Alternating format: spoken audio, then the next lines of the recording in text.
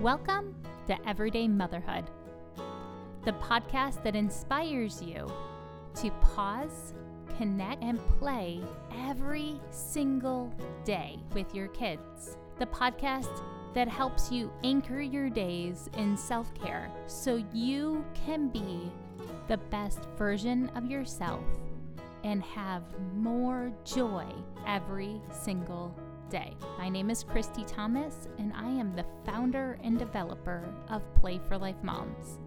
I am so glad you're here. Let's talk about moving. That's right.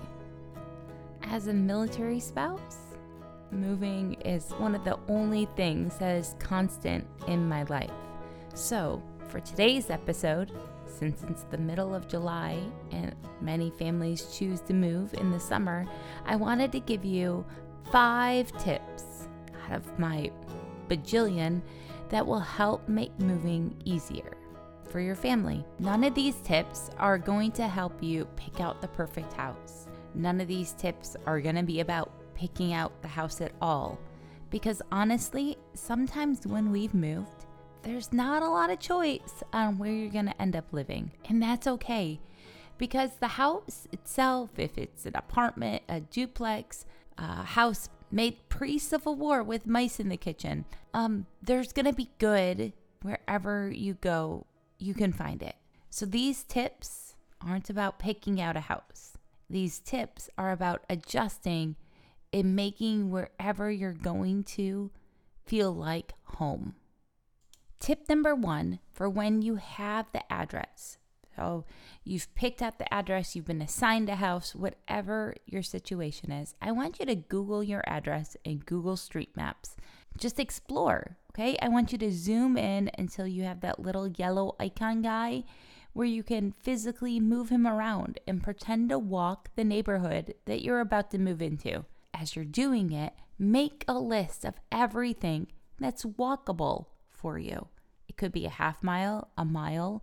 Find interesting things on Google Street Maps.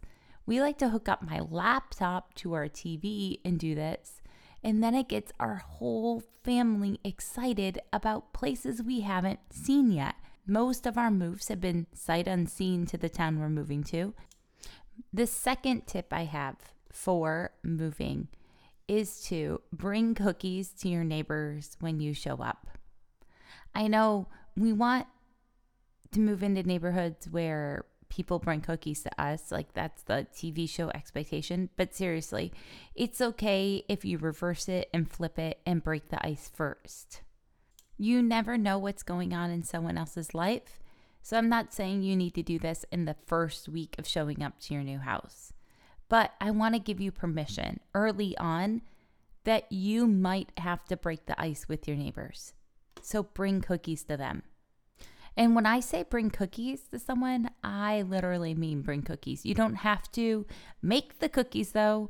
So that's my best tip. Put them on a fancy plate, but they don't have to be homemade. They're just a good icebreaker. I like carrying something tangible when I'm going to go meet someone. It helps me and my anxiety. Tip 3 for when you're adjusting to a new town is don't rely on GPS too much. Let yourselves get lost and let your kids start learning how to navigate back home, especially if they're going to be kids that bike or walk or go on adventures in your new neighborhood. Get lost together. Make sure that they can know when I see this giant tree, I always turn right.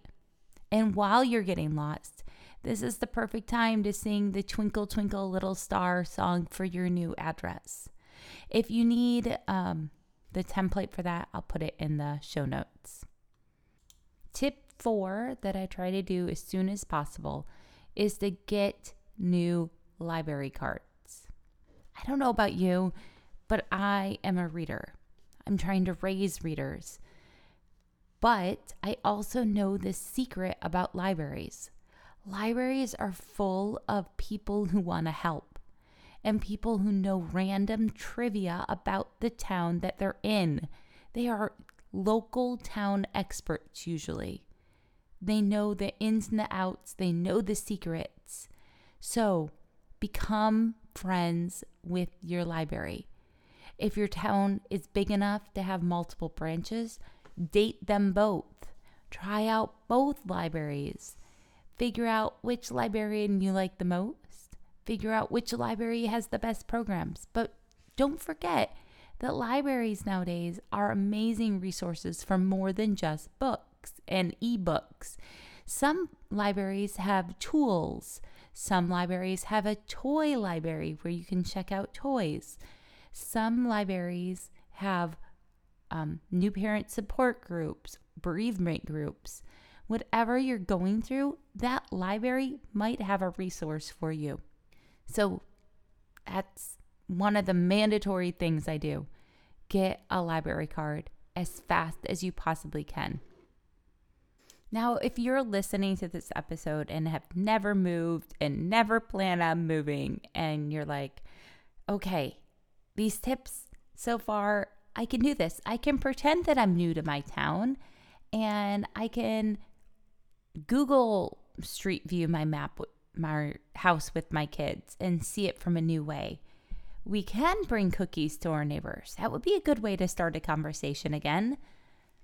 And, oh, my kids don't know how to get lost and come home safely from different parts of our town. Let's do that. The fifth one will really work for everyone, even if those other 4 tips haven't. Okay. The fifth tip I have for helping adjust to a new town is to make a goal. I like to do a park passport where I make a list of all the city parks within 15 miles of my house. And we put it in a notebook, their addresses. We do 1 park per page. When we get there, we write down all the amenities at that park, and then we rate it.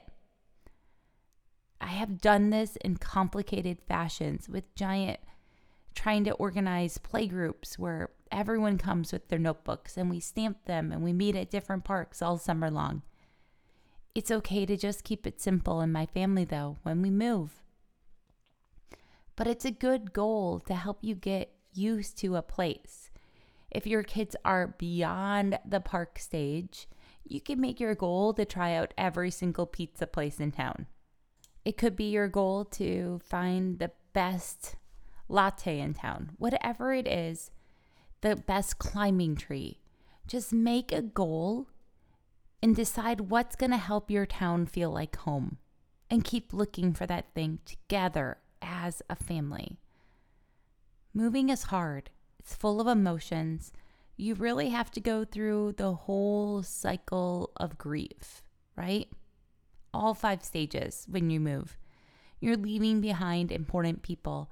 And when your kids are leaving behind important people, it can really feel like those people have died for them. And that's important to know. Okay, here's what I need you to know. Today's play idea is based on tip 5. I want you to make a goal for your family and try out a new park or try out a new pizza place, and then help bond your family together by letting everyone rate it and come up with the final score together. Your self-care task for this week is to prioritize the basics. So the self-care task for this week is for you to make a list of 4 minimum activities that you should do every day that take care of yourself. And these activities should take 90 seconds or less. And so it might be that every morning you drink a cup of water. You make sure that your lunch includes a vegetable. You wash your face before going to sleep. And you spend a minute in place walking. I don't know. Those are really basic, right? And it seems silly to do it as a self-care task, but this is a moving episode. And so I want to put this self-care task in here because when you're moving, it's so easy to forget the basics because it's easy to get spun up and be a mess of emotions and always feel like you're reacting. So prioritize your basics. Thank you for listening. And if you're looking for more help that feels like a fairy godmother of self-care and play ideas on the regular basis, consider joining my new Patreon community at Patreon, patreon.com/Christy Thomas. There's different tiers of support that you can join in from $3 all the way up. I hope you have an amazing week. You are valuable. You are special. You are the right parent for your kids right now. You are the right woman for your life right now. You are limitless and made for this moment. So be excessively gentle with yourself. And then go pause, connect, and play more. And love yourself and your family well. Have a fantastic week. Bye. P.S. Go share this podcast with 5 friends. And then don't forget to leave a rating and review wherever you listened.